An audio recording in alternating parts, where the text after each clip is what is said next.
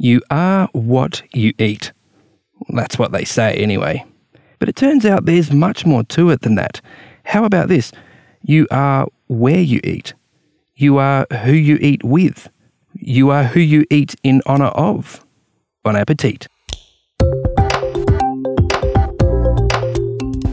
This is Signs of the Times Radio with Kent Kingston.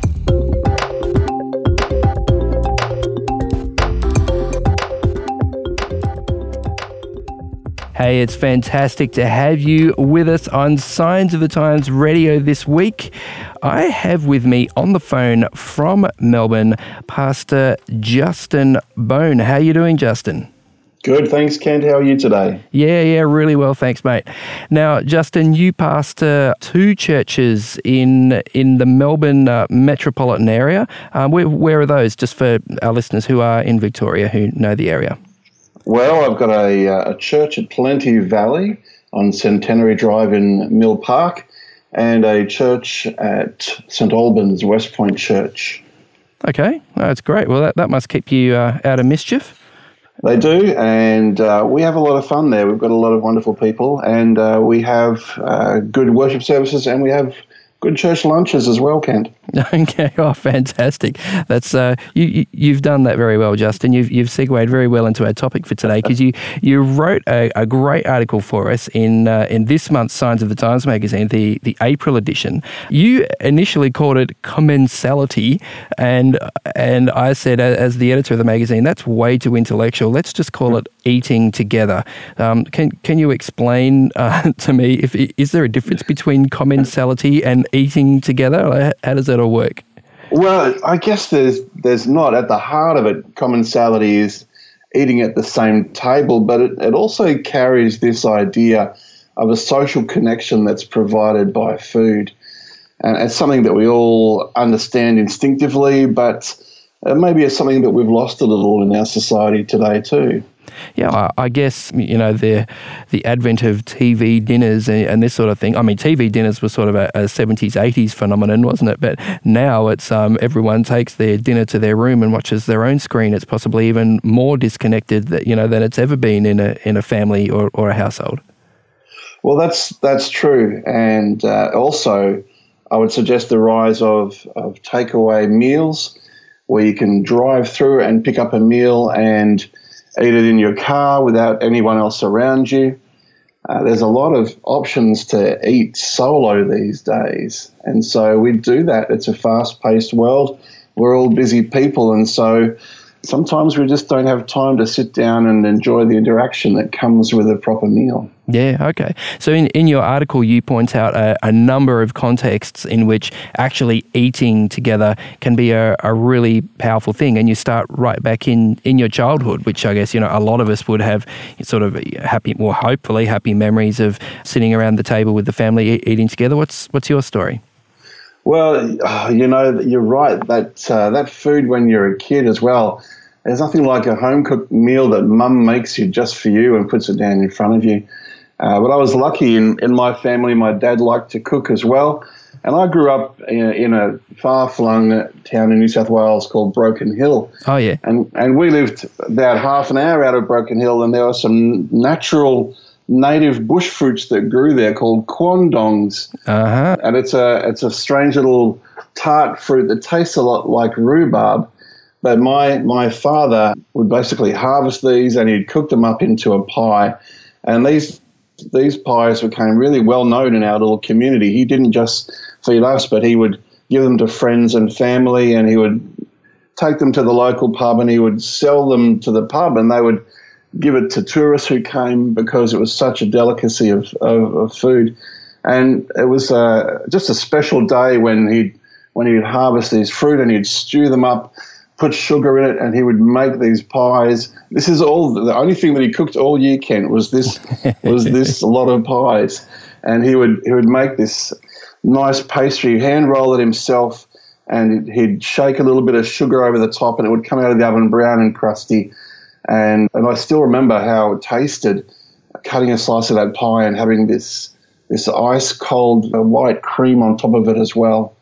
And even just thinking about it now, it takes me back to that moment, and brings up the connection not only with that food but also with my father. Yeah, absolutely, yeah.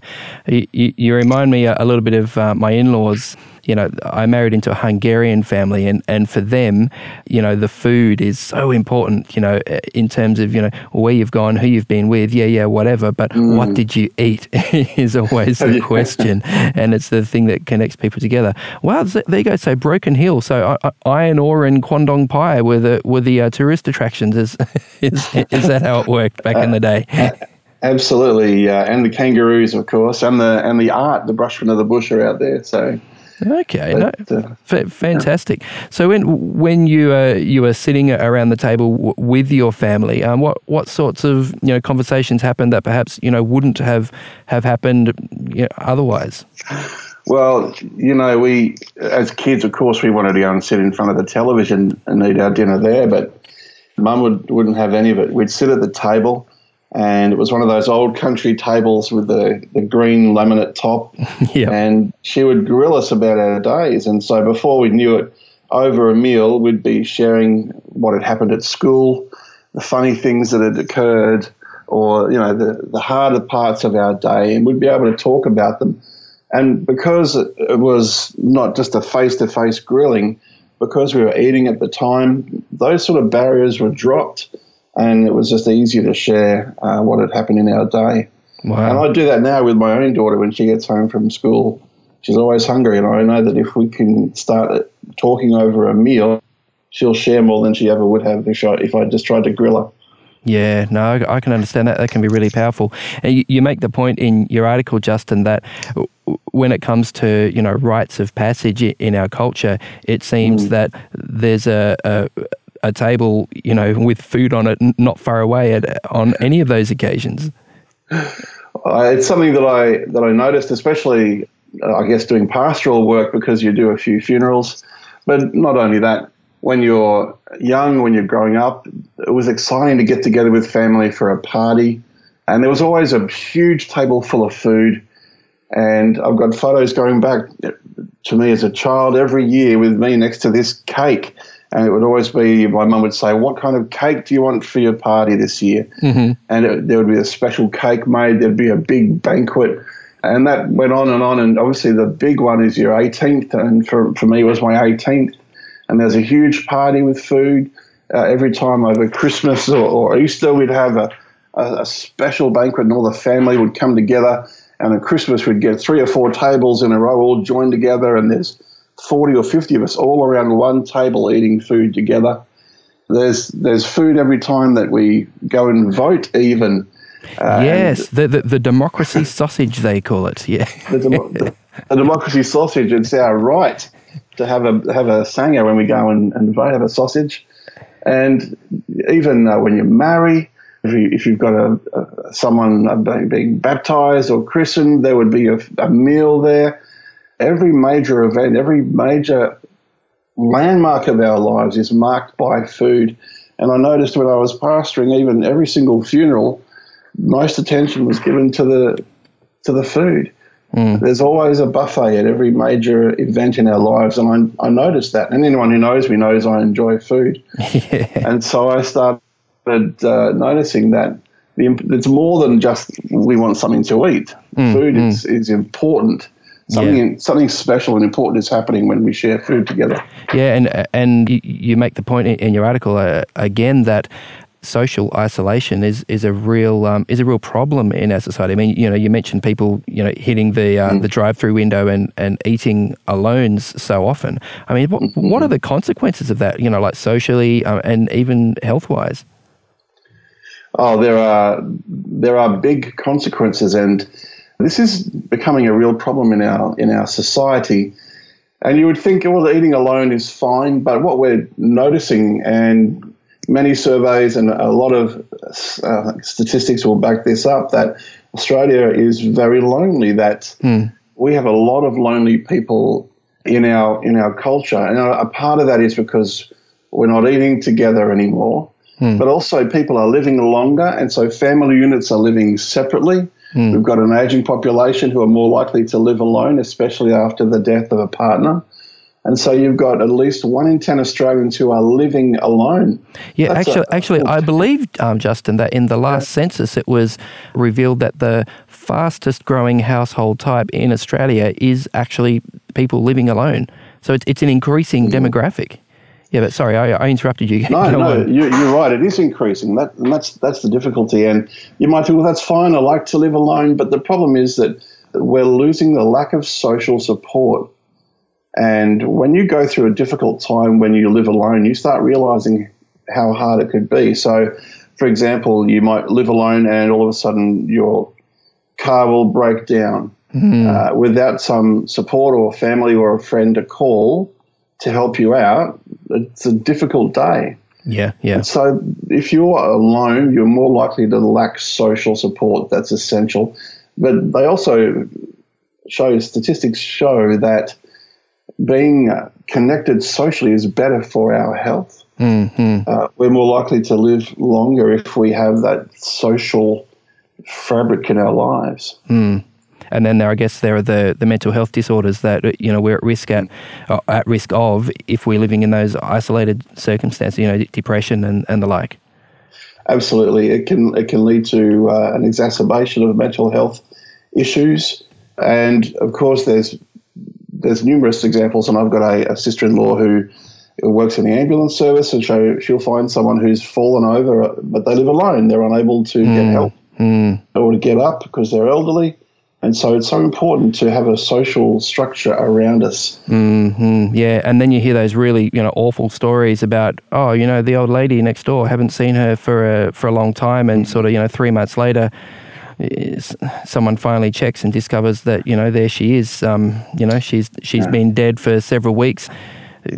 People had sort of been wondering what the smell was. I mean, it's horrific. That sort of thing has happened more than once, and it does seem to be a symptom of a society that is increasingly, isolated. Look, it really does happen more than we would think, especially in Australia. And there's a substantial amount of men and women. This isn't just for women or men. Report that they feel emotional loneliness, and sometimes for years at a time. Not just once on the weekend, but for multiple years they are feeling lonely and emotionally isolated. This isn't not good for us, for our society either. Yeah.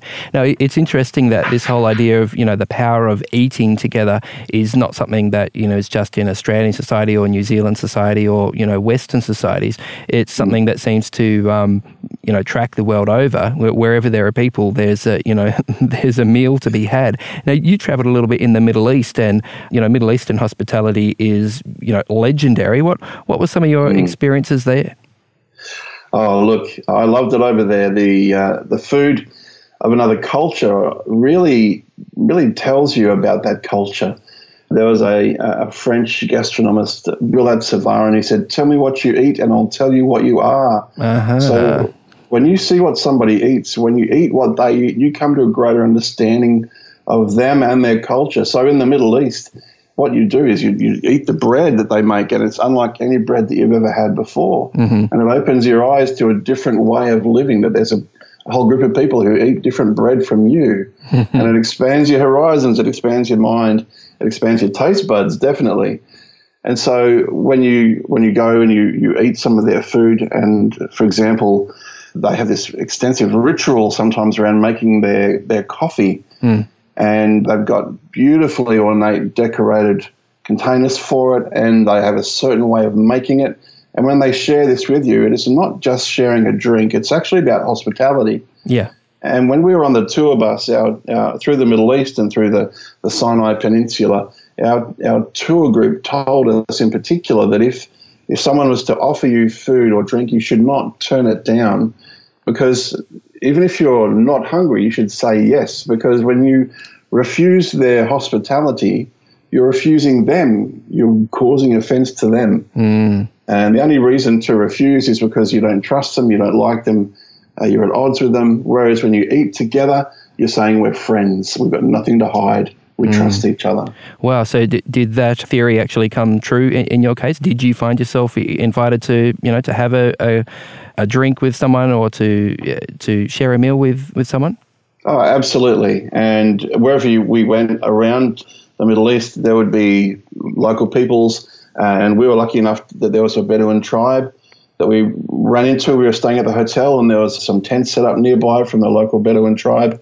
And as you wander past, they're very friendly, and they'll bring you into their tents, and they'll share a hot drink with you. And so you say yes, and you don't want to refuse. And then all of a sudden you've learned a bit more. You've sat in someone's home, you've seen how they live, and you've shared food and drink with them.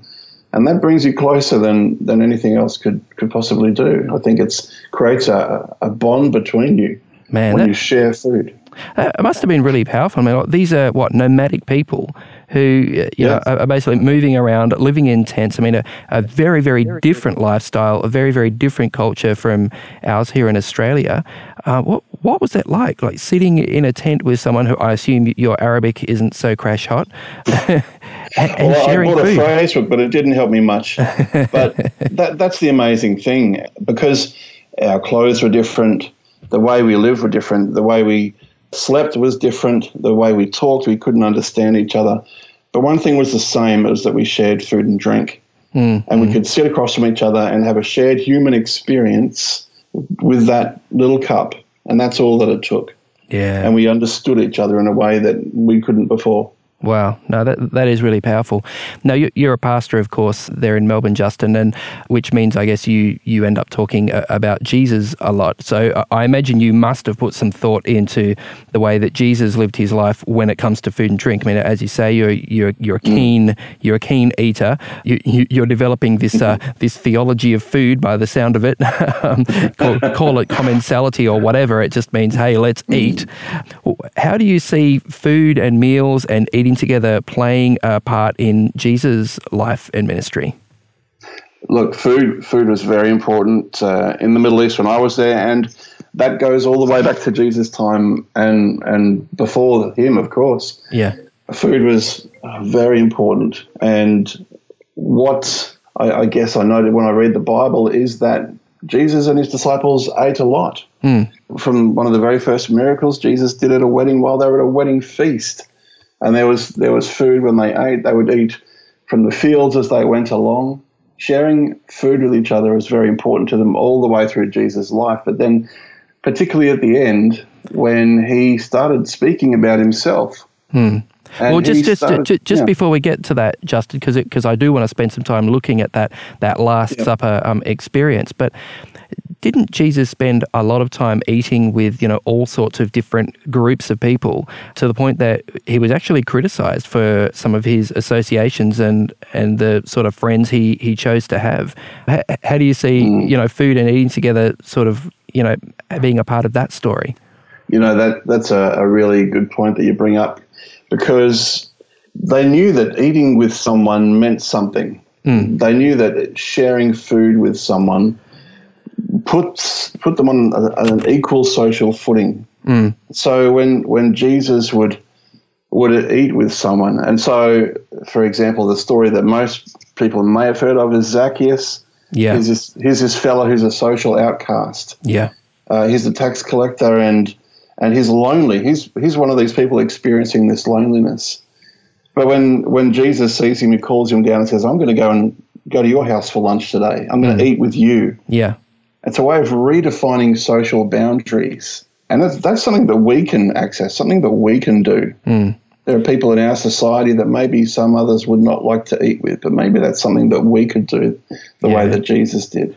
Wow, yeah. So, I mean, we see, Jesus eating, as you say, with a social outcast like Zacchaeus. I mean, he was like a collaborator with the Roman regime that was, occupying the land and oppressing him. So that's a pretty big deal. That's actually a political statement, eating with that guy. And then you have Jesus eating with, Pharisees, the religious leaders. They're very respectable people. But then you also have Jesus being criticized. Sometimes some of these Pharisees came to to Jesus' followers and says, "What's the deal, with your rabbi? He associates with sinners and prostitutes and tax collectors and all this sort of stuff." It seemed to be actually quite controversial, a little bit of a scandal. He was called a glutton and a drunkard because of these associations, because of these behaviors. Look, and that's the remarkable thing about Jesus. He transcended these cultural taboos. He he talked with people that he wasn't supposed to talk with. He spoke with Samaritans, and he would forgive women who supposedly had been caught in adultery. He helps people that the culture at the time said those people should be avoided. And so he didn't let the social status or cultural expectations dictate how he treated people. So yeah, he really transcended those, and he spent time particularly with the outcasts. And he loved people no matter where they came from. And the Pharisees didn't like it. When you do that sort of thing, you cause a reaction. Something as simple as eating a meal with someone can cause a big reaction. Yeah, no, that's fantastic, Justin. So now, sorry, I did divert you from where you were headed, which is to talk about, Jesus and the Last Supper. And I guess even, those of us who don't have a lot of biblical background have, maybe seen, the Da Vinci Code or whatever, or seen that Leonardo da Vinci painting of Jesus and his disciples having that Last Supper. Can you explain that, like the significance of that meal? Yeah, absolutely. It's become so important that we've given it a title, The Last Supper, because it's the last meal that Jesus shared with his disciples. And at its heart, Jesus was sitting down and sharing food and drink with these people that he'd spent years with on the road. But more than that, he knew the importance of what he was doing, and there was a symbol behind the bread and the wine that he shared. And he'd spoken about that before in his teachings. He said, I am the bread of life. So calling yourself bread is a staple food. Bread is what people used to be paid in, or people would have every day. It was their basic meal. They didn't have the options that we have today. Yeah. They didn't have the supermarkets to drop into. They had their bread. Yep. And so Jesus, he says, I'm like this bread. You need me every day. So not a fancy extra, not a sort of a foodie, extravagant extra ingredient. This is he's saying, I'm a staple. I'm the staple of life, the foundation of your life, in the same way that bread is a foundation of every meal at that time. Absolutely. This is something that everyone can afford, that everyone can eat. This isn't. He's not calling himself Smashed Avo at a local cafe that costs you $17. Yeah, he's saying I'm the basic Wonder Bread for $1, or I'm the basic loaf of bread for $1 that you buy. The very basic and simple food that everyone can afford to eat. That's what he's comparing himself to. Something that everyone is used to eating, because everyone has access to that food. And he's doing that. He's calling himself that because from then on, every time anyone sat down and ate bread, they would think of Jesus. Yeah. And he even prayed, didn't he? In the Lord's Prayer, he said, give us this day our daily bread. And this seems to be, I guess, this reinforces the message that for that time in that culture, and in a lot of places today, bread is on the table just about every meal. I mean, I remember going to Europe, when I was a teenager to Poland, and it was the case that there was bread on the table at every meal. It wasn't a meal without it. So I guess Jesus is saying in that sense, hey, if I'm going to be the bread in your life, it means, I want to be daily a part of your life. I want you to consider me every day. I want you to connect with me every day, just in the same way that, bread is a part of every meal. I used to visit my aunt, and whenever I'd see her, her table always had a loaf of bread and butter in one of those little dishes on it. Yep. So at the very least, you can sit down and eat a piece of bread and have some butter. So that tradition that goes back thousands of years. But also he's saying that bread, it's a simple thing in life. Yeah. He's also kind of saying we don't need to chase the expensive gourmet things in life. That it's enough to be satisfied with the simple things, the simple bread. Yeah, sure. And but also he attached symbolism to like the bread and also the wine that he shared, which was another staple on the table as well. What did he mean by those things, the bread and the wine? Well, look, he does an amazing thing, doesn't he? He turns a simple meal into a picture of what he's done for us. And so he took the bread and he compared it to his body said, I'm the bread of life, but then we saw that he broke the bread at this meal. And so he was kind of saying, my body's about to be broken. Yeah. And that's what happened on the cross. Yep. And he took the wine and he said, this is my blood. And then he poured it out to them.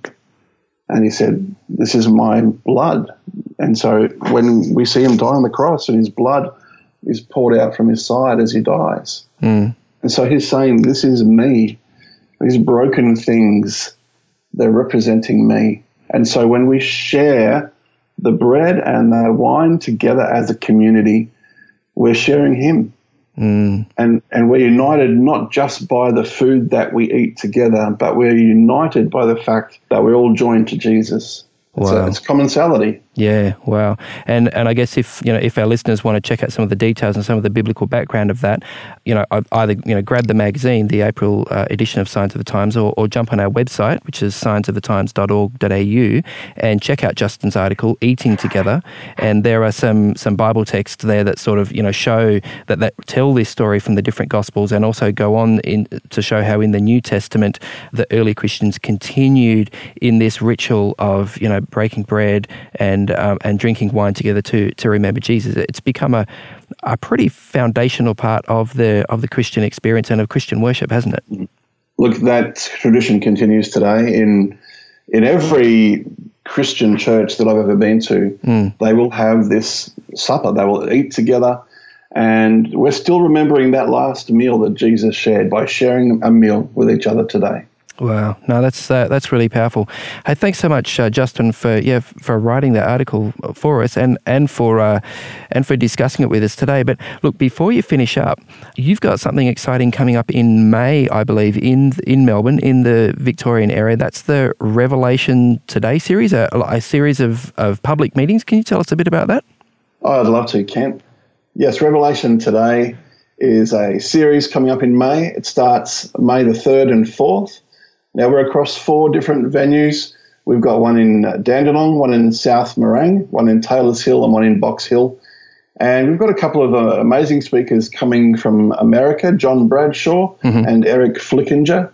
And they're going to share some exciting stories and some talks about this kind of topic. And we're very excited about that. There's afternoon and evening meetings. And if you're interested in those, we've got a website, and it's www.revelationtoday.com.au.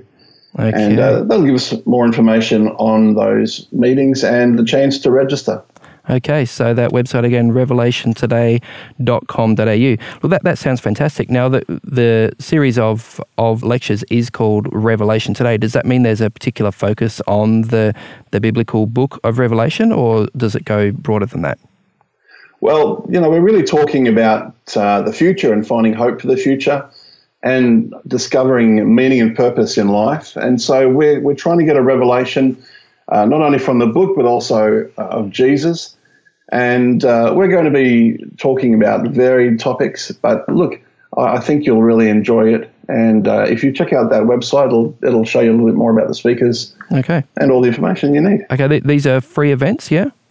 Absolutely, there's no charge. Yep, but I seem to recall a register button on the website. You're wanting people to absolutely to register, so you know how many to expect, I guess. When you get to the website, scroll down a little way. It'll give you the session information and some of the key topics we'll be covering, some information about the speakers, and then there's just a couple of things you can write in, which will basically put you on a list, and we can send out some information as we get closer to the date.